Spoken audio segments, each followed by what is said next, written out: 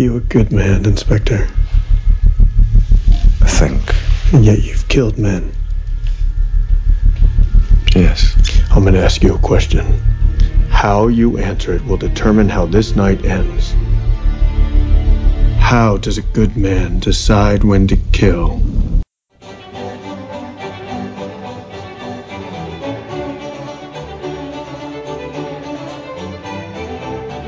All right, folks, welcome to Man Cave Movie Review, the podcast that reviews the good, the bad, and the ugly of movies for men. This is episode 56, and today we're talking about Hitman. This great and fantastic film stars Timothy Olyphant, Doug Ray, I think that's his name, Doug Ray, or Dougray. He's from Scotland. Because if it's not Scottish, it's crap. And Olga Kurilenko. I am your host, Steve Michaels, and joining me to review this great and fantastic film based off a video game is my good and dear friend, Mark, son in the gunships, Slover. You know, Steve, Ken, Jeff was in training to be a hitman, and he even got his UPC code tattoo. But unfortunately, every time he went into a grocery store, he rang up as a cantaloupe, so he got washed out. Wow. Nice.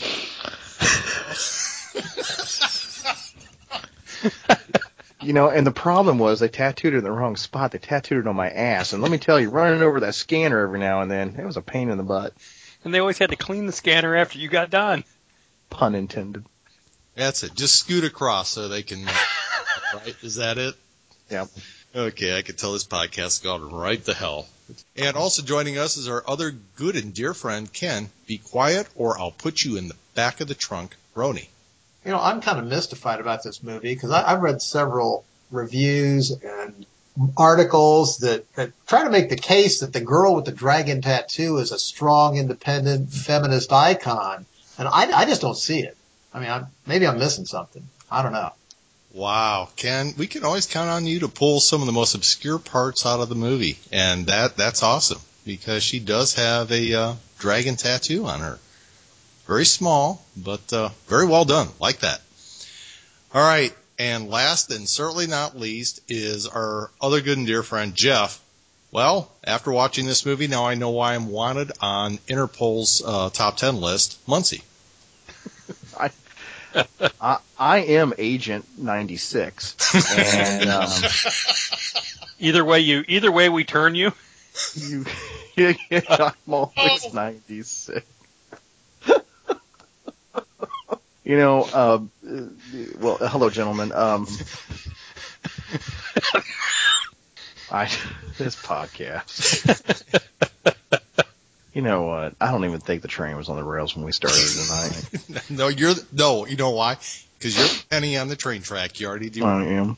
Yep. I am that damn penny on the train track. All right, tonight I'm going to give my full disclaimer and full disclosure right now. Anything I say in this podcast is going to be tainted because I have this huge man bro crush on Timothy Olyphant, and I can't get around it. I can't get over it. Can't get through it. I've said it before. I'll say it again. I would watch a movie about Timothy Olyphant watching a movie about paint drying. So there's just going to be a lot of love from me tonight on this movie, and you're just going to have to either take it for what it's worth, or I'll be discredited from the beginning. No, Jeff, I have to back you up on that one because Deb asked me today, she says, so what movie are you reviewing tonight? And I said, Hitman. Oh, and she said, is that the one with your boyfriend? So... I think, Steve, that you just need to add to your sound clips a little Barry White for occasions like this. I'm telling you, the guy's a stud. I mean, he is a badass, and he is a badass in this movie. And I will fully admit, yeah, there's a little bromance going on there. The dude's awesome, and he's really great in this one. For those of you who have never seen this movie, this is called Hitman, and it is based off a video game that I remember when it came out, and I remember the original video game didn't really get very good reviews. And again, I think part of it was the time it came out, and the type of stuff it was trying to do. I never played it. I never played this particular game. But they ended up making a movie on it, so I actually have seen this movie and I have never played the game, so I have absolutely no idea if the storyline of the movie even remotely resembles the storyline of the game, assuming there was a storyline of the game. Most of those type of first-person shooters do have one. But this one is, the background is a gun-for-hire known only as Agent 47 is hired by a group known as the Organization. And he is ensnared in a political conspiracy which finds him pursued both by Interpol and the Russian military as he treks across Russia and Eastern Europe. So that's kind of the background. Essentially what he is, he's a professional assassin, for lack of a better term, and he gets hired by these hardliners in Russia to assassinate the Russian president, and then they get, and then that president gets replaced by a new one who is really a double. So nobody knows that there was really a switch in power, but there was. And of course, the first rule of assassination is kill the assassin. So he finds himself on a hit list. So he's just trying to, get out of this. This movie was recommended to me by a former work colleague, and I was always really skeptical about watching movies based off of video games. The only other one that I really watched a lot, and I got hooked into the franchise, was Resident Evil. And hell, the only reason I ended up watching that was because of Mila Jovovich. So, and they're good movies. But without sidetrack, I was skeptical about it, and he said, watch this movie. And I'm telling you, from the minute I started watching, I got sucked into it. And I am going to tell you right now, this is probably one of my favorite action movies ever. This is so well done. Mark, I told you about it. I know you saw it. I don't know if Jeff or Ken have ever seen it up till then, but Mark, your thoughts? You gave it to me as a suggestion for a rental, and I popped it in, and it was one of those action movies, don't think a whole lot, just sit back and enjoy type of bucket of blood movies, for lack of a better term. I think Timothy Olyphant, again, I think there needs to be an expansion in the Academy Award of types of awards, because if anybody should win an award for acting, best acting with his eyes, emotionally, this guy does more acting with how he looks at people than with what he says in this movie. Right.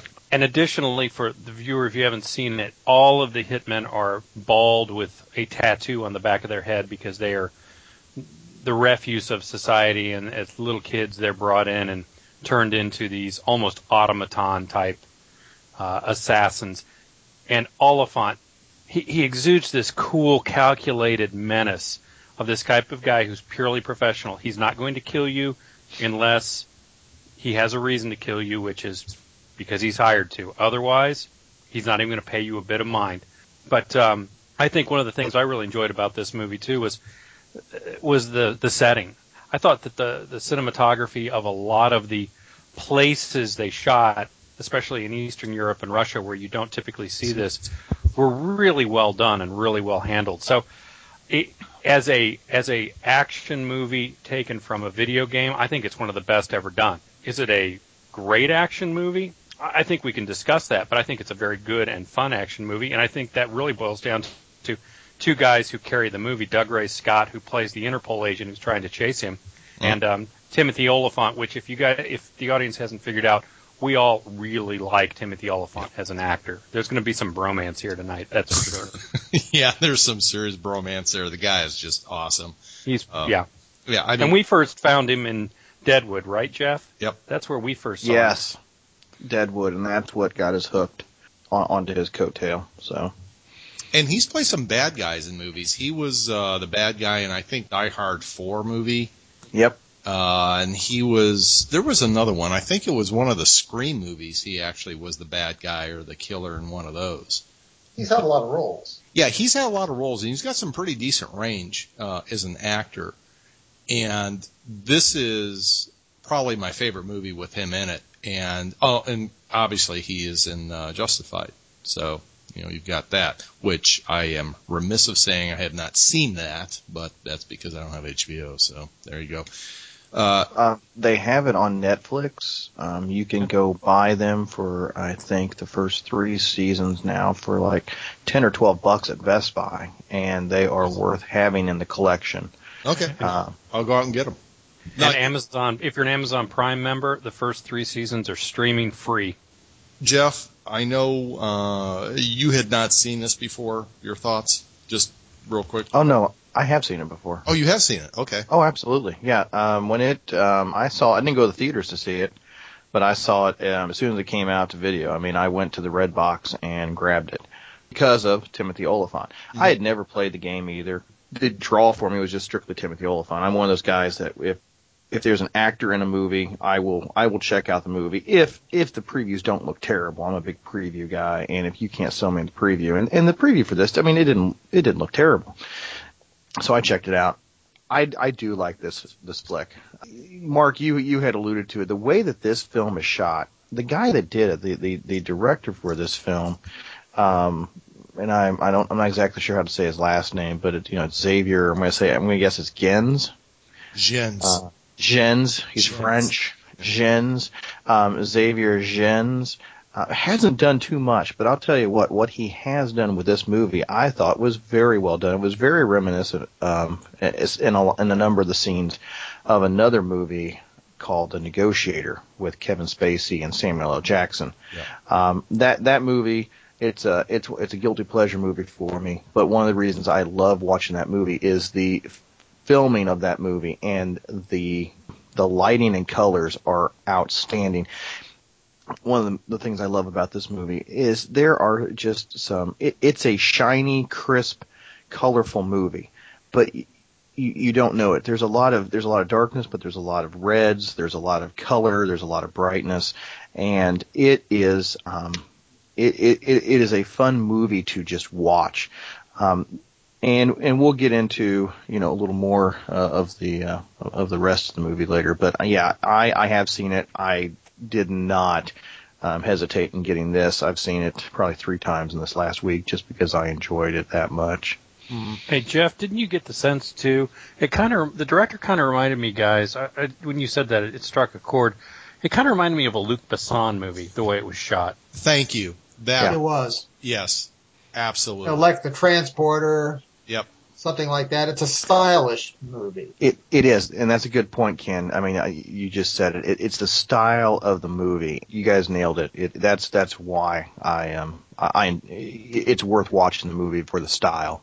And Ken, have you seen this one? Was this the first time you saw it, or is this a? No. I saw this maybe about a year ago. I just it popped up on Netflix and I ordered it and I watched it. And I'm gonna tone it down a notch. I mean, I like this movie. I don't think I like it. I don't, from the sounds of it, I don't like it as much as you do, Steve. I think it's workmanlike. It does its job, but the plot meanders all over the place, in my opinion. The characters I had a tough time caring about the characters, about any of the characters, really. Am I saying it's a horrible movie? No, like Mark said, a lot of action. I watched it, had a good time. And I'm going to make just one side comment. You could have taken the first 5 minutes of this movie, chopped it out, and inserted the first 5 movie of the 1990s Kurt Russell movie Soldier. And it's basically exactly the same. It's a montage of young boys being trained to be killers, right down to getting a barcode tattoo slapped on you. And I thought, gee, did they steal that? I don't know. Seems like they did. Well, Ken, I'm gonna hold your feet to the fire here a little bit. What movie outside of the first Die Hard, what action movie have you ever watched that you said, I really enjoy the character development in this action flick? I like Die Hard. Okay, aside from Die Hard, from that, there's a lot of action movies I like. No, not action movies that you like. Action movies where you said, because your statement was, there wasn't any reason for me to like the characters. Well, I can't think of. I mean, I just want to know from your perspective, because I can't think of any action. And I like you. I love action movies, but I'm not in an action movie to be beholden to the characters. But what action movies have you watched that you say, wow, this is some great character development. I am embedded with this character now. Give you a few minutes, I'll come back with a few. I put you on the spot. You come back. You got an hour and a half. And let me jump in real quick here because I think, and Ken brings up a good point. I actually think this is one of the few movies that you do see some decent character development in. And I would say it would be Doug Ray Scott, who played Mike Whittier. He's the Interpol agent. And Olga Kurylenko, she was Nika. Those are probably the two characters that you really learn a lot about. I mean, you see Doug Ray Scott. I mean, he is obsessed with finding Timothy Olyphant because he's killing people all over the world, and Doug Ray Scott is just obsessed with finding this guy. That's all he's concerned with. And you just see a man on a mission type of thing. Where, like with Olga, I mean, Nika, I'm sorry. With Nika, you see a lot of what her life was like before he came into it. I mean, she was basically a concubine of, the Russian president who, abused her. And they did go into a lot of background about her life and how she started. So really, if there was anybody, the main star was Timothy Olyphant. And I guess you're kind of like, who is he? What's the organization? What was the whole barcode thing? And that may all be part of the game. That could have been one of those things where it's like, unless you played the game, you're out of the loop on this, and you're just going to have to make your own assumptions. Yeah, I agree with you. I think there is some decent character development. I do think you even get a lot of character development from Timothy Olyphant's character, Agent 47. Mm-hmm. And because you see him, you get little clues about him as the movie goes on.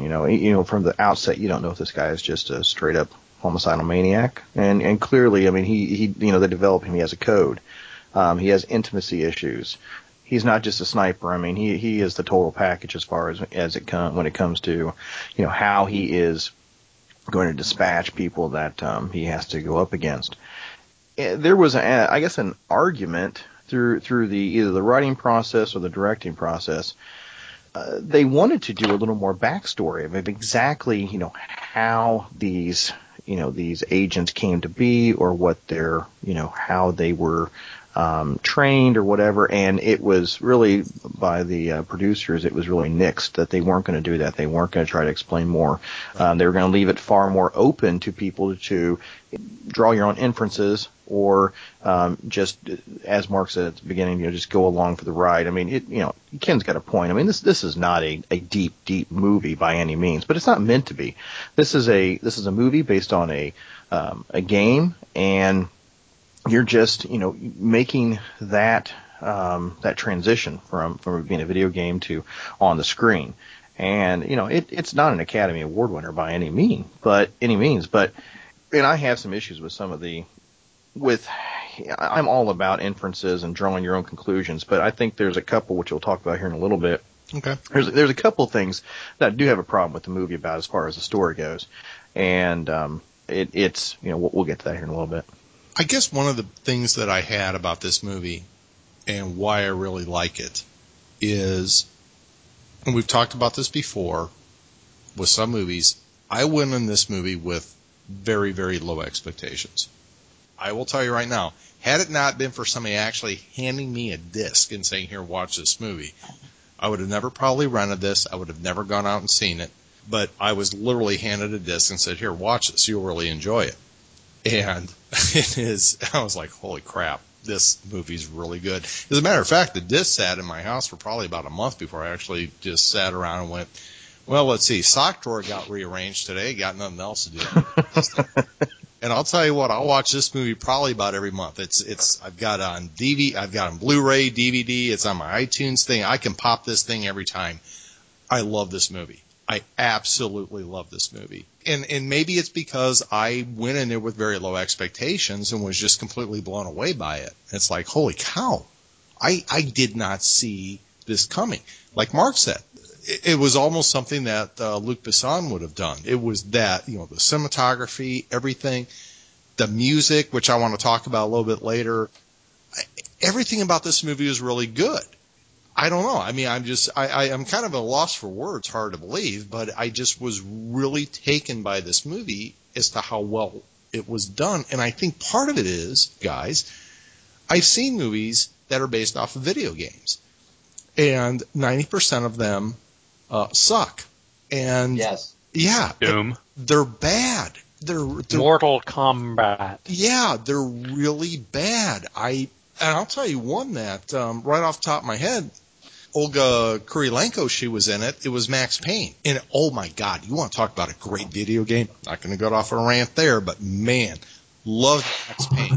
Love that game. Then, not so much the movie. Then they did the movie, and then they had what the hell is his name? He was in Departed.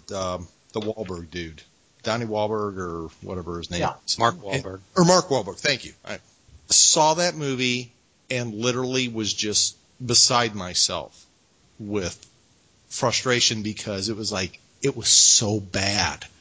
I mean, bad.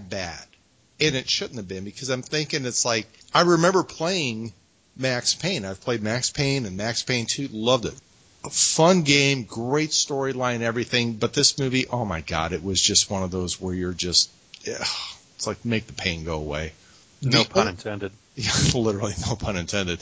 The only other movie that I've seen based off a video game that comes to mind is Resident Evil. And again, never played the Resident Evil games, but the only reason I ended up getting Resident Evil because I'm a huge zombie fan. So if there's zombies in it, I'm probably going to watch this movie.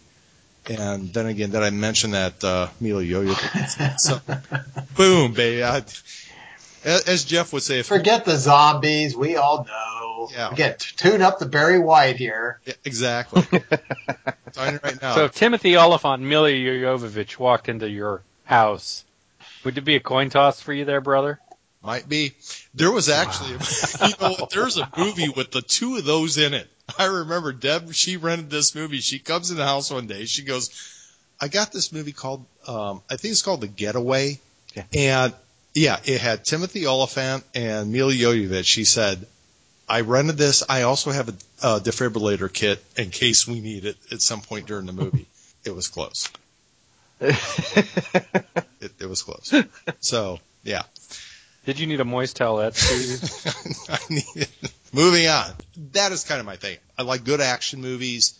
Went in there with really low expectations and was just really blown away by how well this was done in terms of the acting, the production value, the directorship, the cinematography, soundtrack. I mean, this movie really is, for me, a total package. Probably tipping my hand here as to how I'm going to rate this movie, but anyway, that's just where I'm at. But let's just jump real quick and talk about some of the actors in this. And obviously, we've already talked about our bromance with Timothy Oliphant. And if there's anything you guys want to add, I mean, the guy's got a lot of range. I mean, we saw him in Deadwood. I've seen him in some other stuff, and he actually can do a good bad guy as well as he can do a good guy, which I like that about an actor. Somebody who's just not typecasted in one role or the other. He reminds me a lot of the old school actors of the 50s and 60s. He kind of strikes me as he's got some of that Newman quality, some of that Steve McQueen quality. He's got that cool, you know what I mean? Yeah. Those guys had that cool quality of, they're not this young, this hip. He's older, but he's got this put together quality about him, but he's wrapped tight. And you see it in Deadwood, you see it in Justified. He really exudes this guy who's keeping it all together, but underneath, there's a lot going on with this guy. Right. And and you see that a lot in this movie. He acts mostly with his eyes because his actingness is, some people would say it's like, this guy's not a good actor, but he was almost robotic in a way. Mm-hmm. This is a guy that is, from the time he was a small child, was raised to be an assassin. And he has no social graces. I'm not saying he's rude or crude or anything like that, but he does not know how to, I guess, interact in polite society, as you would say. And you see that a little bit. He's very uncomfortable around women. And they kind of play on that throughout the movie, is that, you almost think he's kind of like he's almost like an adolescent around women.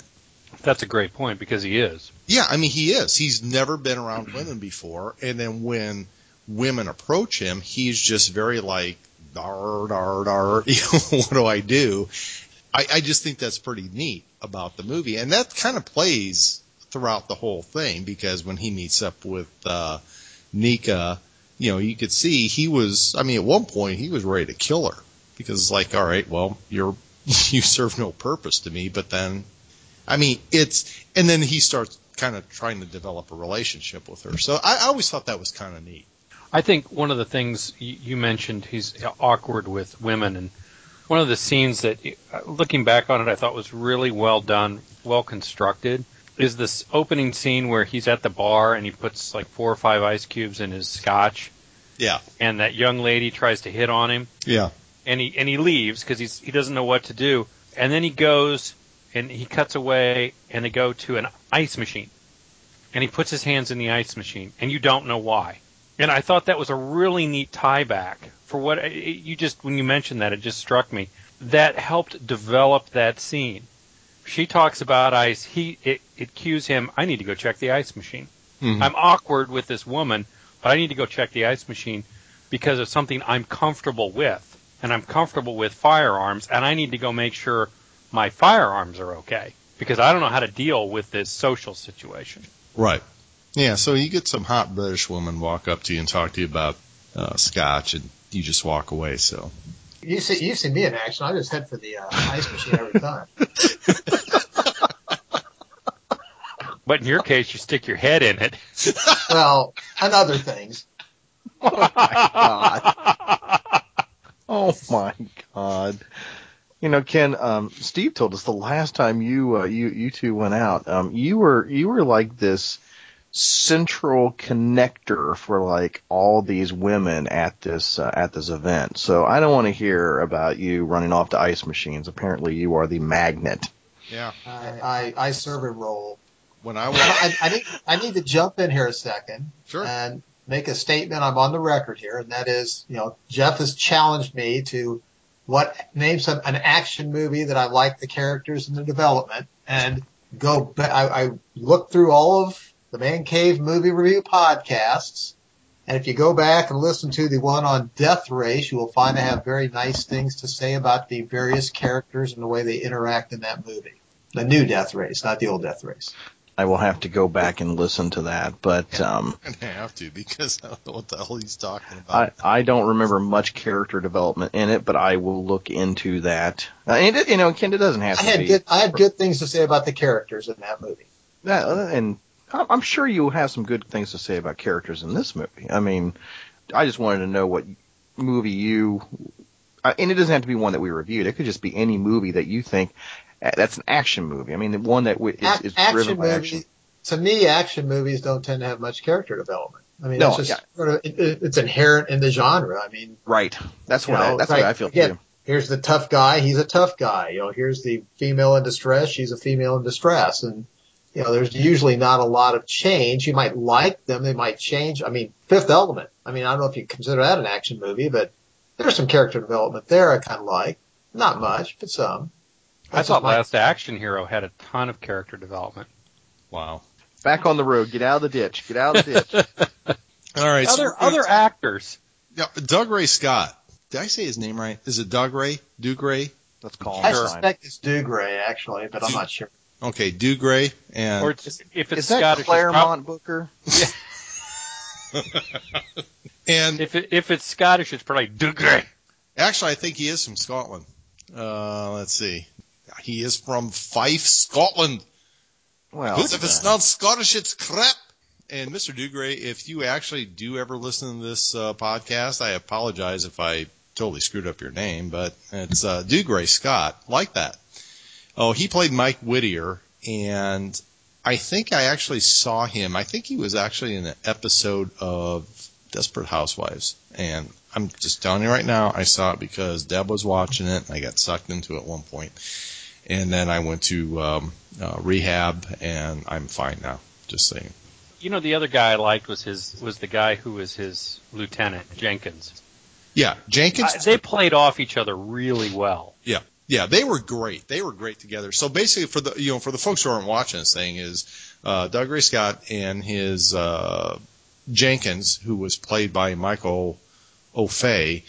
They're Interpol police officers. Interpol being international police, and they travel the world looking for international criminals. So anyway, but they're after Timothy Olyphant because he's a bad person. I liked Whittier's character. I like the fact that this is a guy that's on a mission. He's going to do whatever he has to do. He reminded me a little bit of Kevin Costner's character in The Untouchables, Elliot Ness. He was kind of like an Elliot Ness of Interpol. I mean, he is dogged. He was dogged. I mean, he was kind of he'd bend the rules a little bit to do what he had to do, but he wasn't. I mean, but he was basically out to get Timothy Olyphant. And I liked this character. I thought it was pretty good. See, there was another show that kind of reminded me of. It was the Transporter. Mm-hmm. The Transporter series. There was an inspector who was on the trail of Jason Statham's character, and there was this play back and forth between them. Even though there's not much of a play in this movie, you got the sense that he embodied the same role as this guy that was out for the right thing. He didn't understand the motivations of the person he was after. He was a man trying to do his job and do it to the best of his ability. And in the very beginning of this movie, that's one of the first things that you see is those two having a little sit down. And and I thought that was an interesting way to start the movie. I just to make an observation, I didn't think of it till you mentioned it, but you are right about the Inspector and the Transporter series. Although the Inspector has more of almost a friendly relationship, bantering role where it's sort of the thing of, I know you're really this master criminal, but I can't get the goods on you, but we can still be friends. I understand you. And here in this movie, it was more of, I think, a respect. I mean, yes, he's a cold killer, but the two characters in their own way respect each other. They know where they're coming from. But I do like the fact that, Doug Ray Scott's Whittier character, he has no idea of what the person is he's going up against. He's a shadow. He's a mystery. And as he thinks he figures it out, what he's figuring out is mostly wrong. Right. Yeah, I guess I'm not trying to say the characters are exactly the same as far as their relationship with the action hero, but I just got the same feel from him. Just the way that the actors went about carrying about their character had the same feel. Thought it was. I enjoyed it. One thing I want to bring up now that we're done talking about the actors in this movie is I really thought, and again, it goes back to my like for this movie or love for this movie, is the fact that I thought the plot in this movie was very well done. The first rule of assassination is kill the assassin.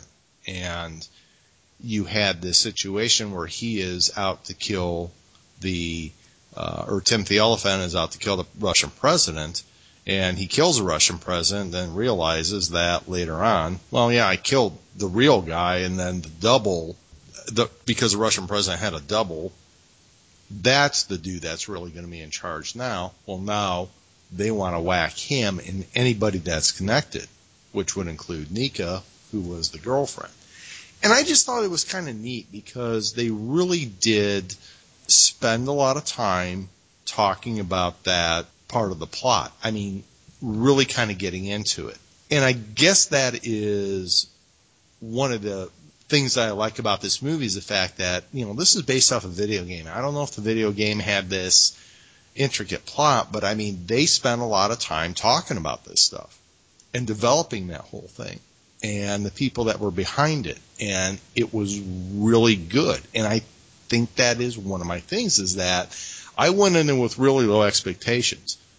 And this one was really good. And I think it's actually better than, let's put it this way, as far as the plot goes, I mean, I love Die Hard and everything like that, but this one's got a little bit more meat to it in terms of what they were trying to do and everything about it. So, again, not trying to make a comparison that was a better movie than Die Hard.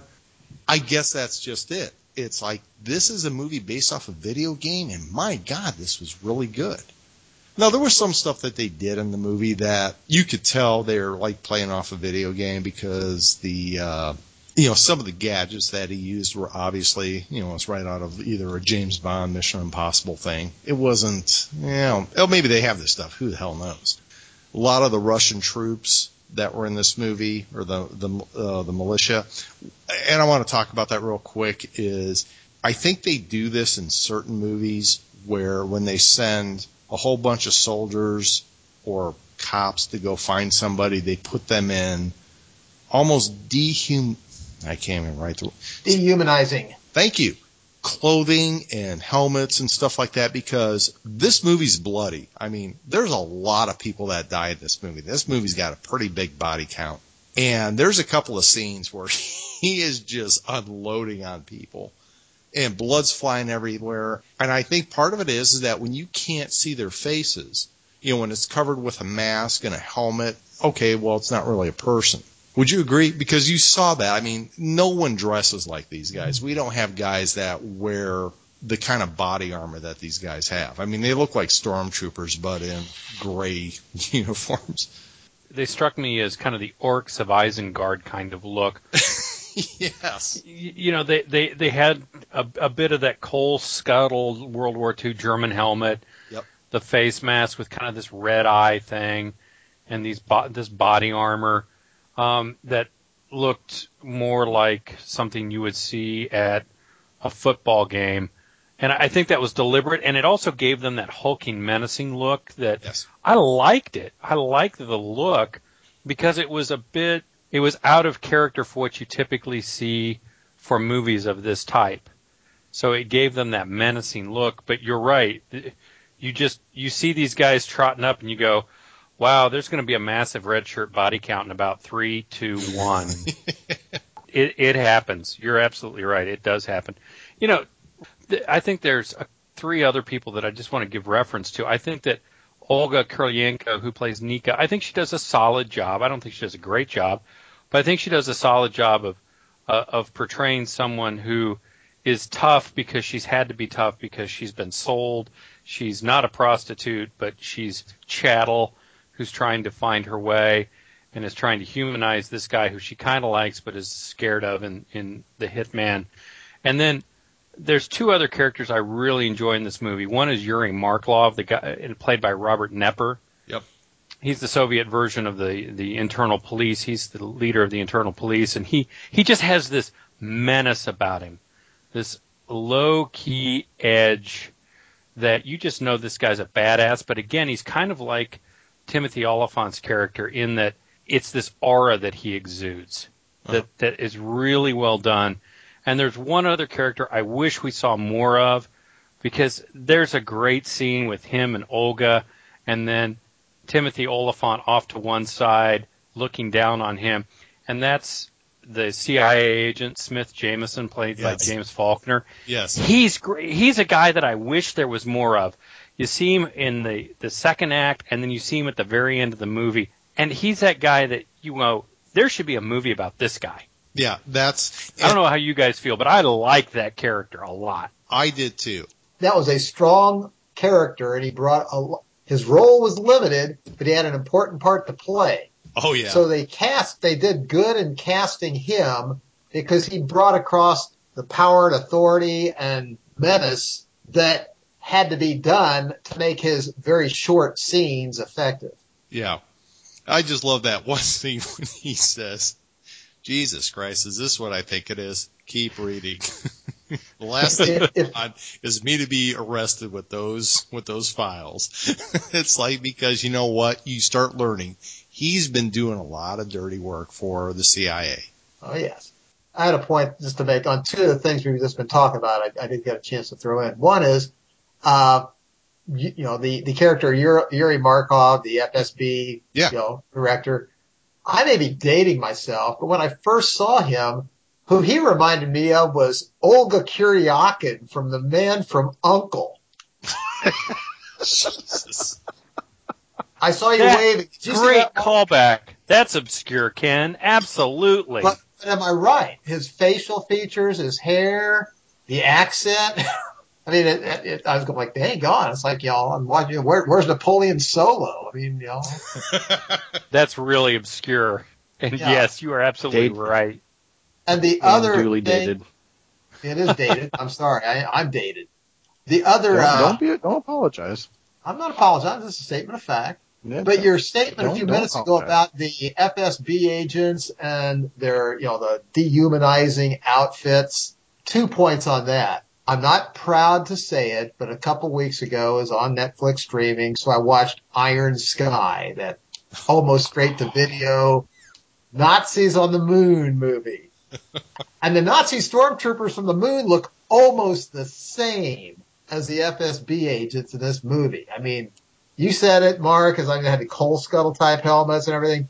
It's the same look. They took Russian troops and made them look like Nazi stormtroopers. But the other thing they did, which bugs me when I see it, and they do it all the time, is they put those lights inside the helmets.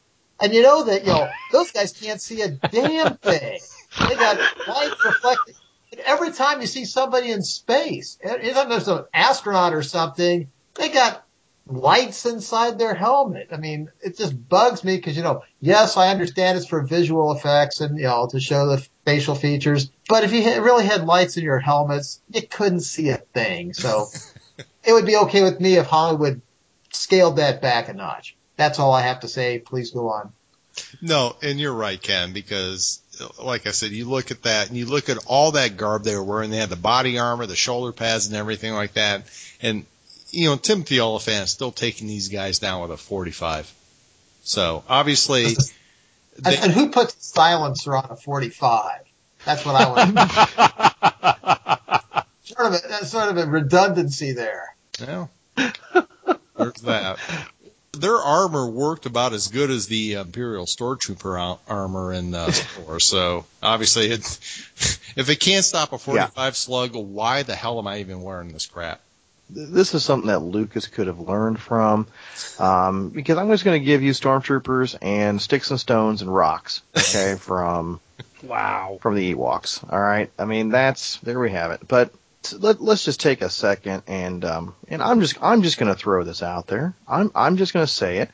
I think we had in this movie possibly the most attractive female distraction in a movie yet. You may have a point. I have to think about that one. Aside from Ava Green, I'll even throw Ava Green in there. I will say that she is, and we can discuss her role if it's necessary or not in a second. But I mean, we might need to disclaim this to the audience. This is the first movie I think we've had with actual not full frontal nudity, but at least strong frontal nudity. No, there was full backside nudity. The one that I had. No, it wasn't full frontal. Oh, we didn't see it. Maybe your version, but I didn't see it. The unrated version is pretty raw. Yeah. Yeah, that's full frontal. Oh, you're correct. Yeah. Yes. It's just so brutal. I mean, you can't sit there and say, "Oh, how sexy is that scene?" It's like, no, they're like, it's not. That was worse. Like, you know what? That son of a bitch needs to get shot. And you cheered at the end. It's like, all right, you bastard.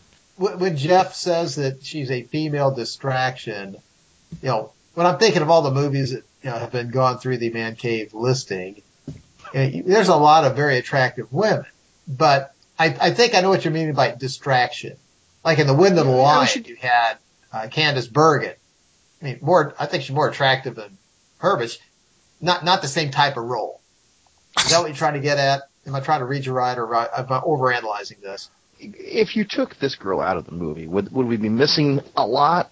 I'd say no, but I mean, I think she was nice to have along for the ride, and and an enjoyable, like I said, distraction throughout the movie to have, because you don't need her at any point in the movie. She doesn't save him. As a matter of fact, go ahead, Mark. I would argue the point, though, that she humanizes him so that you understand why he does what he does at the end of the movie with the Whittier character. Yes.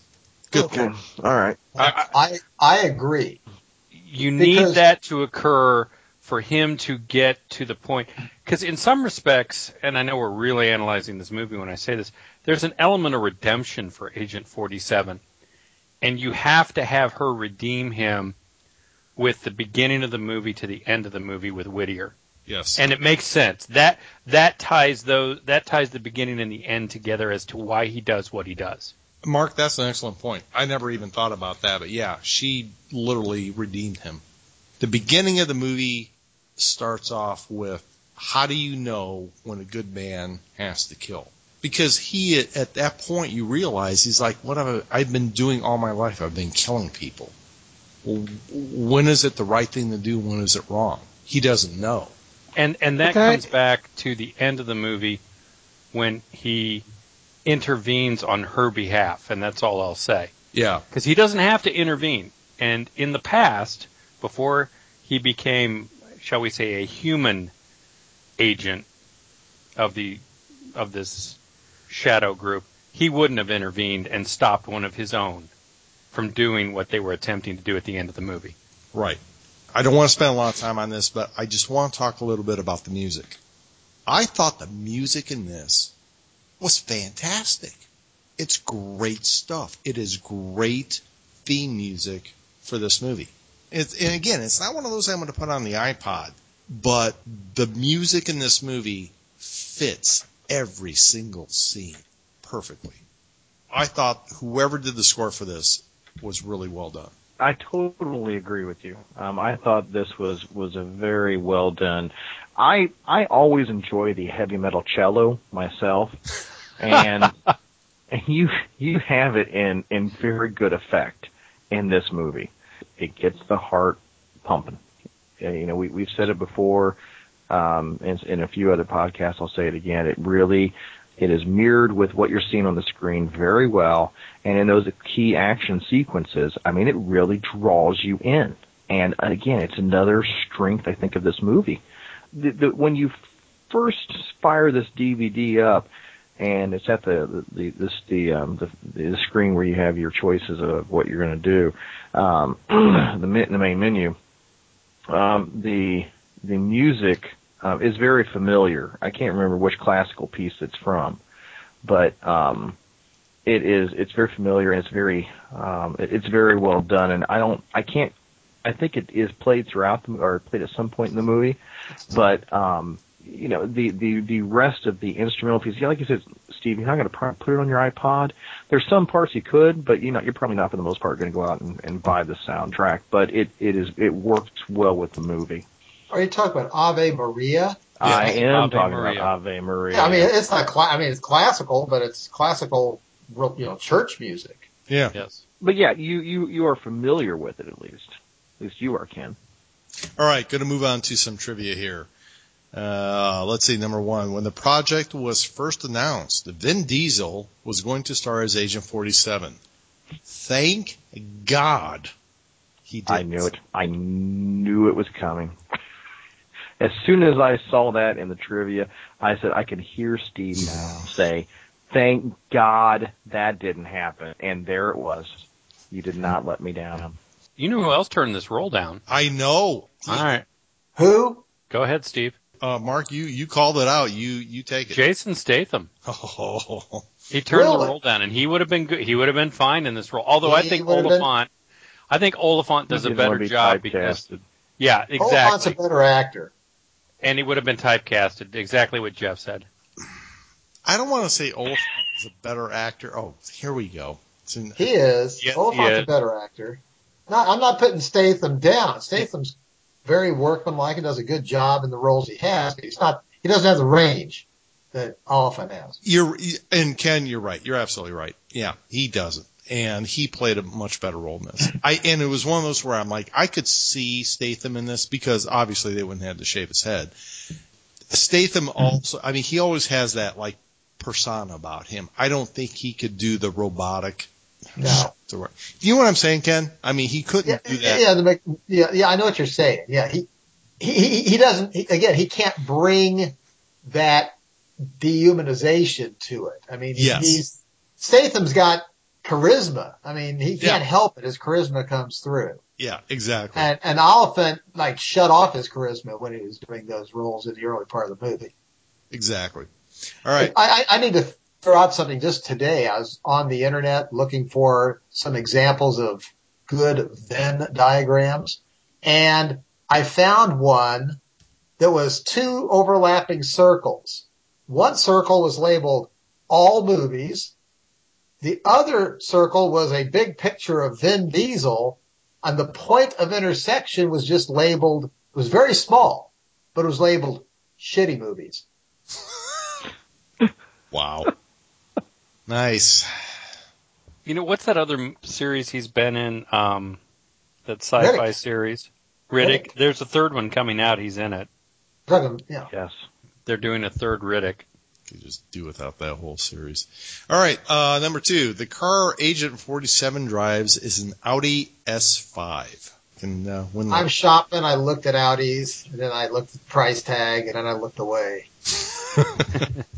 Olga Koryolenko was distraught after having to cut her hair for the role. She said she didn't feel like herself anymore, which she actually said helped connect her with her character. So there you go. Like that. I saw her in another movie, by the way, and it's on the list, gentlemen. The Centurion. Oh, yes. Yes.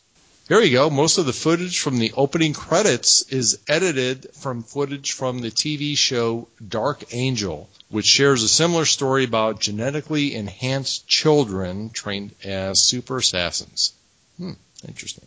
Let's see. Oh, I like this one because I always notice this in the movie is that while Doug Ray Scott often pulls a cigarette out, he never lights one. Did you ever notice that? Yep. Just skim that smoke wagon. Bravo. All right, there we go. Oh, wait, I got one more. You know why Timothy Oliphant took this job? Why? Yes, He I had to did. make a house. He had to cover the payment for a house he was building. Deadwood got canceled, and he was in the middle of building this house. Right. And he Deadwood was supposed to go one more season, Yep. and then all of a sudden they just said, nope, it's canceled. Yep. And he was in the middle of building a house, and that's why he took this role. Period. End of discussion. He had to. He pulled a Michael Caine with Jaws 3. Okay, but this wasn't Jaws 3 for him, though. No, but I'm saying the reason they got him was he needed to make a house. He needed to cover the cost of a house. That's what gets me about it. For those of us who actually have to make, like, regular house payments, it's like we get a job at Subway after the regular thing. I mean, Yeah, but could you imagine Timothy Oliphant when you say you don't want olives, and he glares at you on your super sub? You're going to want olives when he glares at you. olives whether you like it or not. And they're going to be the black ones. And We can get by with the job at Subway because the house we're making payments on is not a $1.5 million house overlooking Malibu. Well, there's that point. part too. I mean, there's cheaper places to live. Yeah, but I think if he glared at me, I'd just say, whatever you want on my sandwich, Mr. Oliphant. Just write him the check. Just put it on there. I'll eat whatever it is. All right. Why, I love tartar sauce with tuna fish. All right, folks. And in 3, 2, 1.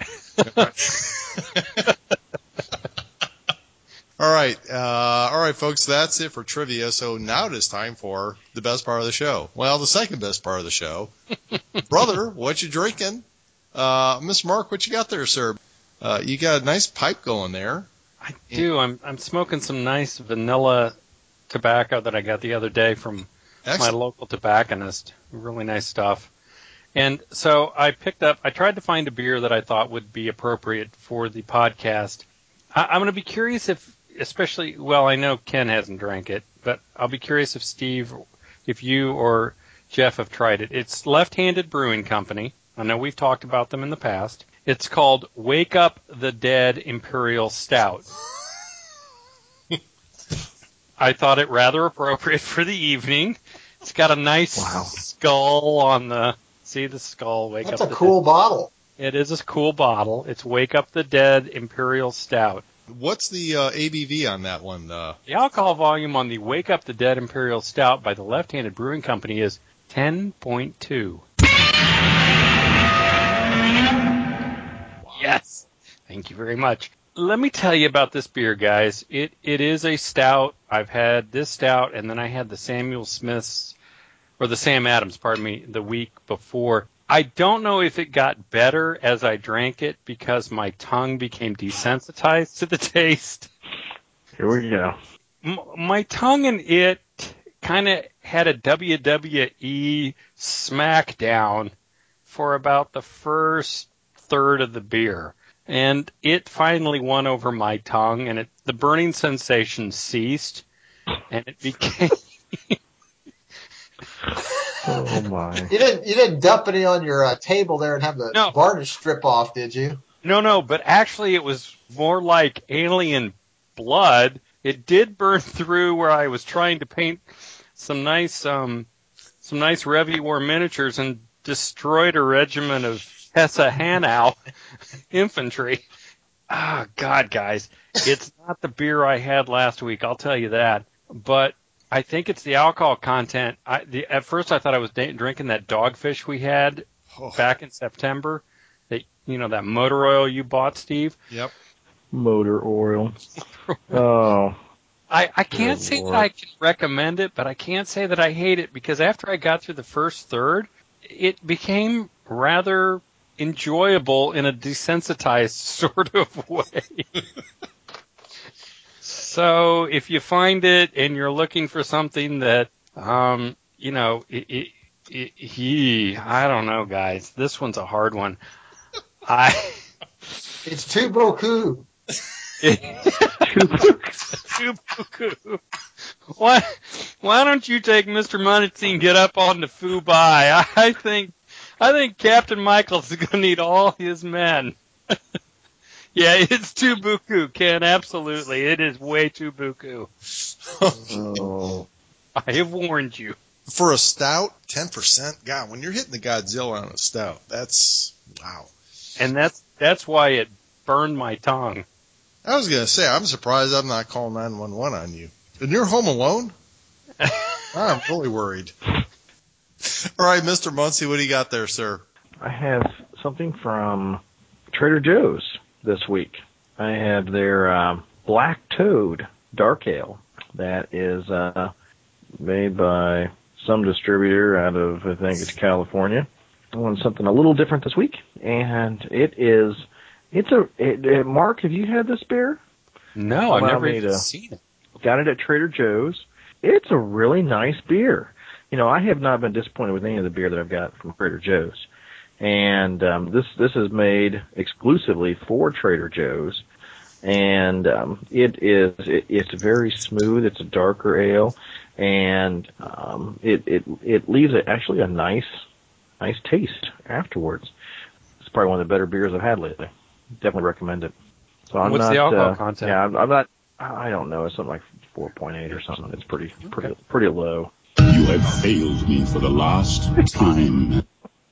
Yet again. You're not the last. Not the last time. Definitely not Far the last time. from it. All right, Mr. Ken, what do you got there, sir?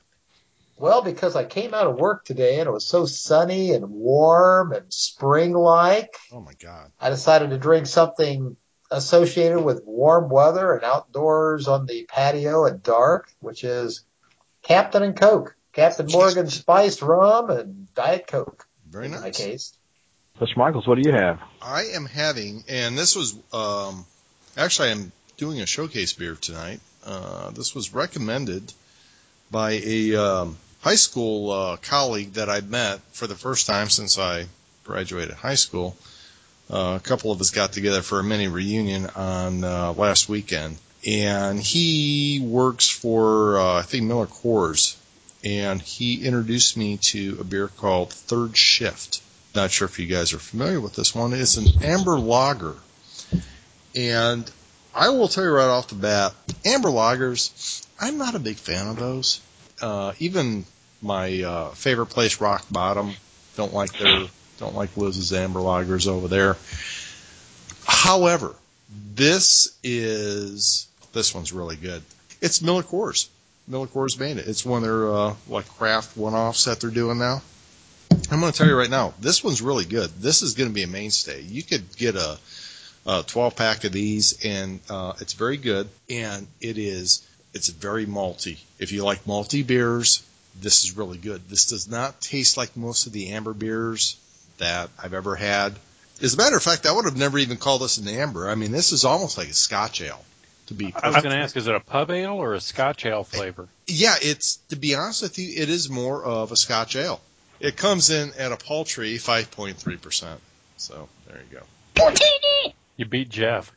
Well, that wasn't, I mean, he's not even trying. I'm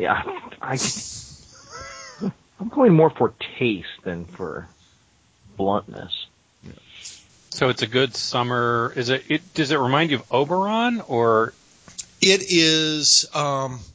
You've got a little bit more malty bite than an Oberon. Okay.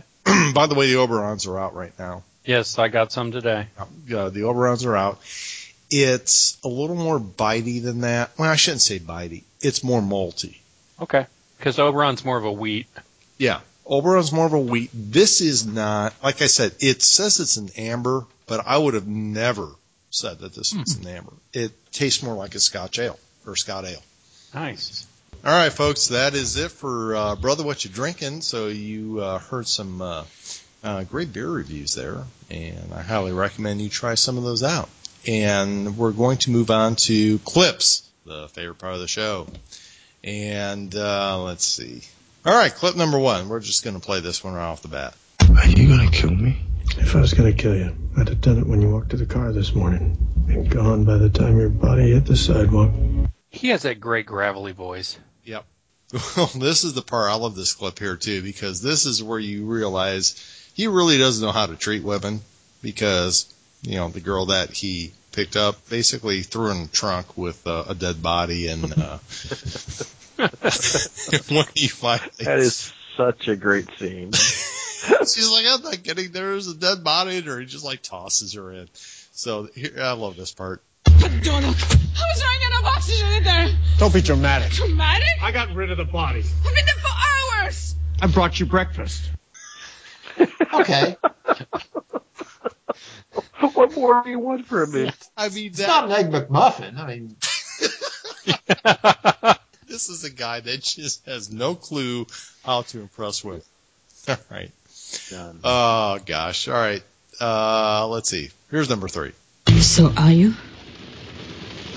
going to kill me? No. You don't want to f*** me, and you don't want to kill me. I've never felt so much indifference in my entire life.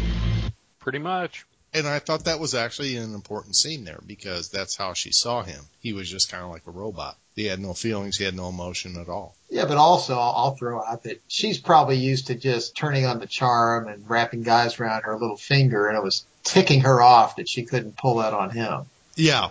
Excellent point, Ken. Very good. I do like this part here because there's some interesting humor in this movie. Eat your sandwich. I need to get some sleep. You know? Nika, Yes? stop talking or I'll put you back in the trunk. And what's great is, in that scene, he's laying back with his eyes half closed, like, don't, just stop. Let's see. Here we go. Number 5. It's a pretty stupid idea, actually. If we get caught, we'll be making snow cones in Siberia for the next 20 years. The writing in this movie, I mean, well done. Yeah. Nice touch of humor. Yeah. It does have some humor. Again, it's pretty heavy, but it pops the humor in to keep it a little light. Yep. And it's very dry. It's very, if you don't get it, it doesn't matter. They move on. Yep, absolutely. All right, number 6. This is when Nika is actually trying to seduce Agent 47. Dress me. So very good with firearms, not so good with ladies' undergarments. Story of my life. What? No quick release on the mag? Wow. Where's the safety? Do you keep that tranquilizer dart on your bedstead just in case? Oh God, I love that. All right, here I love this particular scene. This is when he is in the. This is when he meets Udrei Belikov, the president's brother, who is the arms dealer. I love the scene. Oh, hold up. Hey, wait. This is not a cater. It's a Chinese copy. In fact, I don't know if it's the drugs or if you're usually this inept, but you've been wrong about most of these weapons. If the gun you're holding is as cheap as this one, even if you could manage to shoot her in the eye, and I'm not saying you could, you wouldn't kill her. And I'm not saying you would. I'm not saying you would. And he had the gun like pressed right in her eye. He's just like, oh my gosh. And Timothy Oliphant can just be an asshole in a very understated way. Yes. And I think that's one of the reasons all of us like him as an actor, because we appreciate that style of humor. Absolutely. He is awesome in that. I mean, he presents this air of confidence and coolness about him. He exudes this menace throughout where you're just not quite sure. Should I really test this guy or not? Right. Absolutely. All right, number 8. What do you need luggage like this for? Because that perfectly holds my Blazer sniper rifle and .245. And a gag for irritating, talkative little girls like yourself. You want me to stop and get it out? I don't know. You think we have time for foreplay? Right back at him. And I think that's where the bond began. So It wasn't Bond. It was so sweet. it was. They were cute together. Bondage, it's all the same. And I'm just telling you right now, guys, you could sell this. It's a hard sell, but this could be a chick flick movie for your girls. I'm just saying. No way. Trying to get the guys to watch the movie with their wives and try to expand. No, watch it by yourself, guys. Oh, Don't yeah. try to drag your girlfriends in. The Istanbul scene makes it a date movie, absolutely. Oh yeah, sure it does, Steve. Uh-huh. Okay, moving on. All right, here we go. Number 9. But I don't even know your name. The place I was raised, they didn't give us names. They gave us numbers. Mine was 47. Well, that explains a lot. I love that. Yeah, there's a lot of worse numbers you can have. Yeah. Call me number 2. Who does number 2 work for? Oh, dear. All right, number 10. At 2:30, that radio taped to your hand will activate. You'll have 30 seconds to order the shooting of your friend Belikov. If you don't, the generator will start. Your skin will melt. Your blood will vaporize. There won't be enough left of you to identify. Okay, so where do I hit the talk button on the mic? Yeah. Well, I love the rubber duck. That's out of the video game too. Is it really? Yeah, they said that's from the video game. Nice touch. Yep. All right. For those of you who liked Agent Smith at the end, I love this particular quote. Who the hell are you? I'm Agent Smith with the U.S. Central Intelligence Agency. I need all you men to the rear of that vehicle. You don't have jurisdiction here. We aren't here, which means when we open up and we shred your bodies with automatic fire, then this will never have happened. I love that. That ends all conversation. Yeah, I think it kind of bugged me in this movie is, the Doug Ray was always going in saying like, I have jurisdiction. This is an Interpol matter. And from what I understand about the real world, if he walked up to an Indianapolis cop or any cop or sheriff and said, I'm from Interpol, I have jurisdiction, the proper thing would be piss off. You're Interpol. You got no jurisdiction here. Yeah. Interpol's better in the movies than it is in real life, from what I've heard.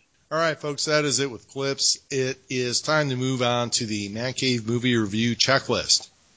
All right, number 1. And Ken, I'm counting on you. Did anyone jump out of a window?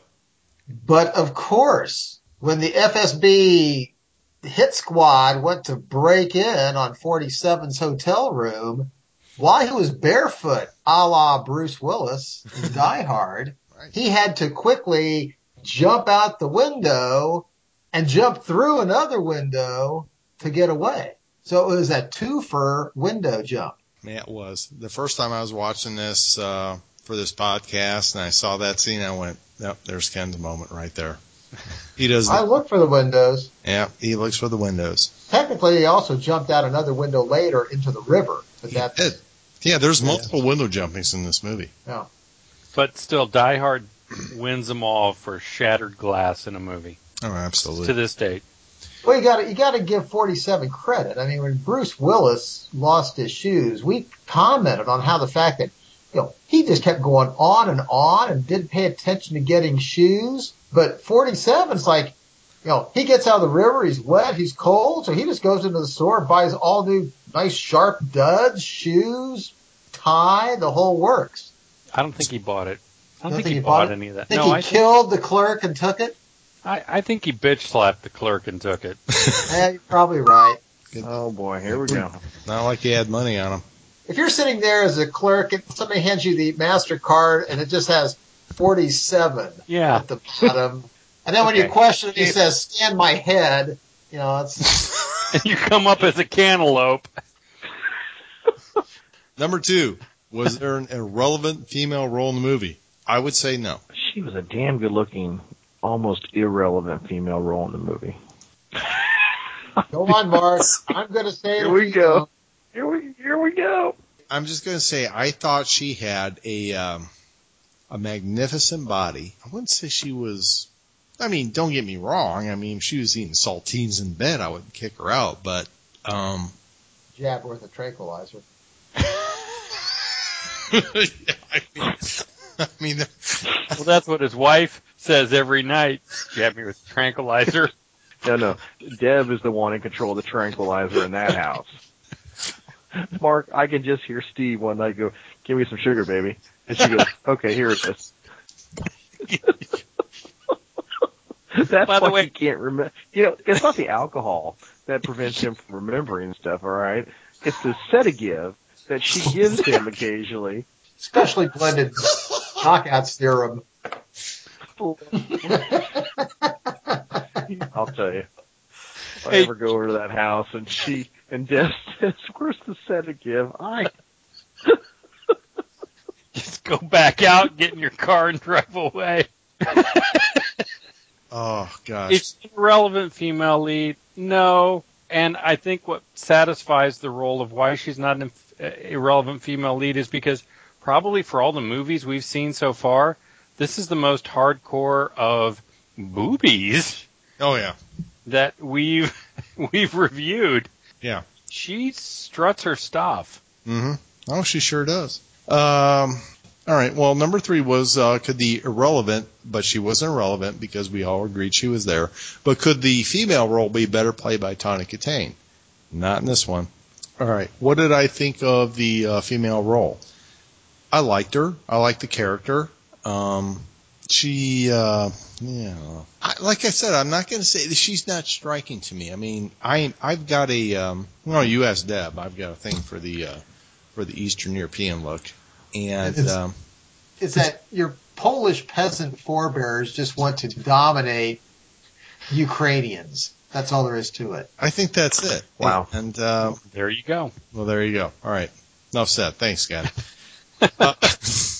Number 5, did this movie know what it wanted to do? Buckets of blood? Mm-hmm. Yeah. Yep. It's a movie about a video game. How can you screw that up? Wait, Doom. You can't. Well, you can. Go. You can. Yes. Yeah, you can screw it up. All right, number 6, did George Lucas steal any part of this movie for Star Wars? Well, obviously he patterned stormtroopers off the Soviet or the Russian FSB. I think if instead of Carrie Fisher they had cast Olga Kurylenko with similar attire in the Star Wars series, it would have added a more interesting character development there that I would have enjoyed. She would have been fine in the Return of the Jedi bikini. Oh yeah, no, definitely. All right, number 7, last but not least, Mr. Muncie, counting on you for this one. Was there a Babylon 5 reference in this movie? Too many Europeans. Yep. Yeah, there truly were. There's a lot of Russians. All right, folks, that is it with the Man Cave movie review checklist. So that is it. It's about time to talk about what we thought of this movie. So I'm going to shoot it over to my good and dear friend, Mark. What do you say, sir? This is a fun movie. I will say this is a beer and pretzel movie. It's a lot of fun to watch. It doesn't take it doesn't want to be anything more than what it is, which is a port of a video game into a movie. And I give it credit. It makes no assumptions to try and be anything more than that. It's not looking at trying to make a statement. It's not looking at trying to be art. It's playing to its audience, which is, it's a man cave movie in that respect, truly. Timothy Olyphant is one of our favorite actors. I think I'm safe to say that, gentlemen. And I think he does a magnificent job in this movie. There are some great supporting actors. There are a few people that are fine in the roles. But all in all, if you want a movie this is a quintessential man cave movie. If you want a movie that you just want to pop in and just go, okay, bring on the automatic weapons, bring on the great one-liners, some great scenery that you don't usually see, and some fun actors that I don't think get the due they're deserved in Hollywood, you'll enjoy this movie. But if you do not like action movies and you don't like gunplay movies, you're not going to like it. It's not long on plot, but if you're expecting that, then what were you thinking? It's based off of a video game. So that said, I think the acting is salvaged by Dougray Scott, Timothy Olyphant, and a couple others. The cinematography is well done. The music is solid. The plot, there are holes, there are parts that left me scratching my head a few times, but I just went with it because I knew what I was buying into. So I'm going to give it 2 reviews. One, as an action movie, I think it's a fun romp that doesn't take itself seriously and delivers. And for that, I know I got lambasted by the critics, but what do they know? Because they're looking for art. This isn't art. It doesn't pretend to be. I'd say I go back and forth, and I'm an Olyphant fan, so I'll give it an 8.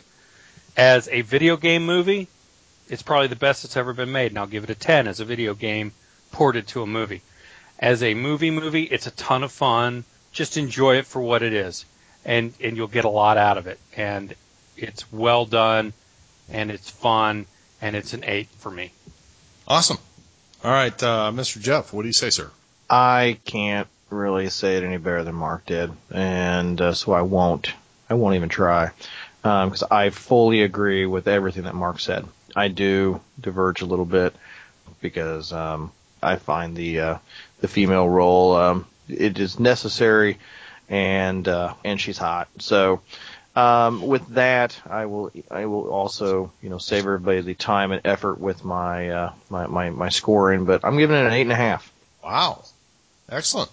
I like the fact that I consider it smart looking, stylish looking. The music was effective. I liked the characters. I'm not going to say they were developed well. I mean, they're sort of stereotypical cookie cutter type people, but that's what you find in these movies more often than not. The plot, I'm going to say it threw me. I mean, I had to there was stuff going on that just didn't make sense to me. And, I had to think back and, I had to put too much thought into the plot, trying to follow the plot. And having said that, I also knew it's a video game. It's come from a video game. What Mark said, what Jeff said is true. With my rating, again, I use the 5-star times 2. It's a 6. I like it. Don't love it. Don't hate it. I like it, which I'll give a 6. Okay. Very good. Guys, I mean, I pretty much lauded this movie, from the very start. And I'm just going to tell you right off the bat, I'm giving this one, for me, I'm beating y'all. I'm giving it a 9. Like I said, when I first got it, went in there with very low expectations. Didn't know anything about the video game, didn't know anything about the movie, and I was just really blown away about how well it was done. Unlike Ken, I thought the plot was pretty good. I didn't have a hard time following it. You got to pay attention a little bit. I mean, I think it's one of those, if you went up to make a ham sandwich or something, you might have missed something. So, because it's not like Die Hard, where everything is telegraphed in the first 30 seconds. I thought it was a very well done movie. Actors are great. Love the music. Let's see, we've got number 6, Buckets of Blood. It is a classic man cave movie. I'm going to give it a 9.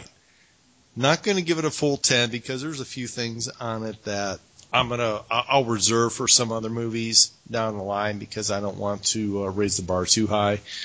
But it is a solid 9. It's great. It is a fun movie. If you're a guy, you'll love it. And that is it. That's my review. Try it. You'll like it. I mean, you can't get hurt on a rental. If you like Man Cave movies, and that's what we review, yep, you're not going to be disappointed.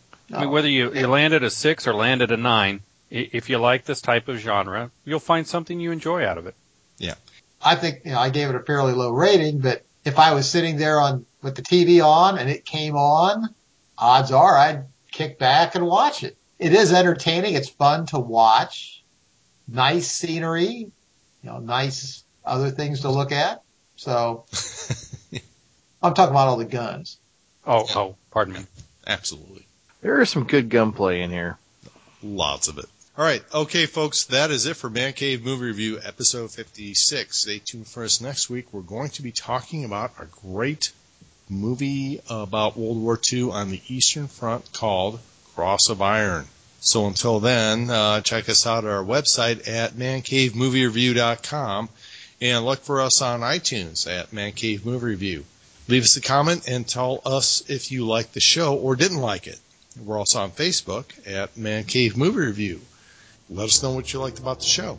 And we're also on Twitter at Man Cave Movie. I'm your host, Steve Michaels, signing off with my good and dear friend, Mark.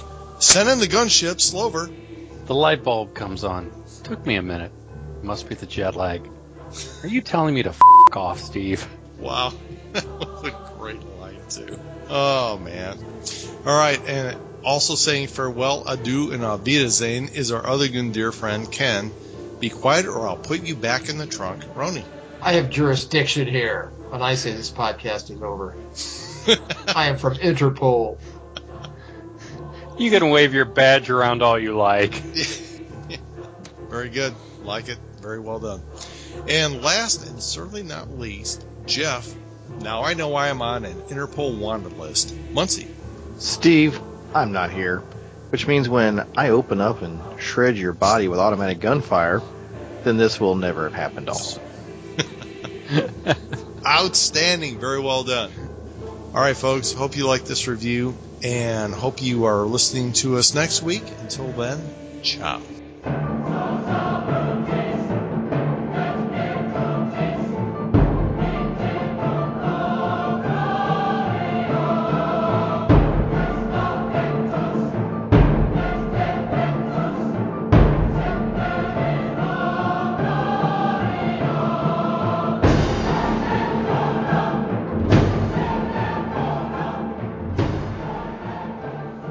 We haven't even started yet. All right, and also joining us is our other good and dear friend, Ken.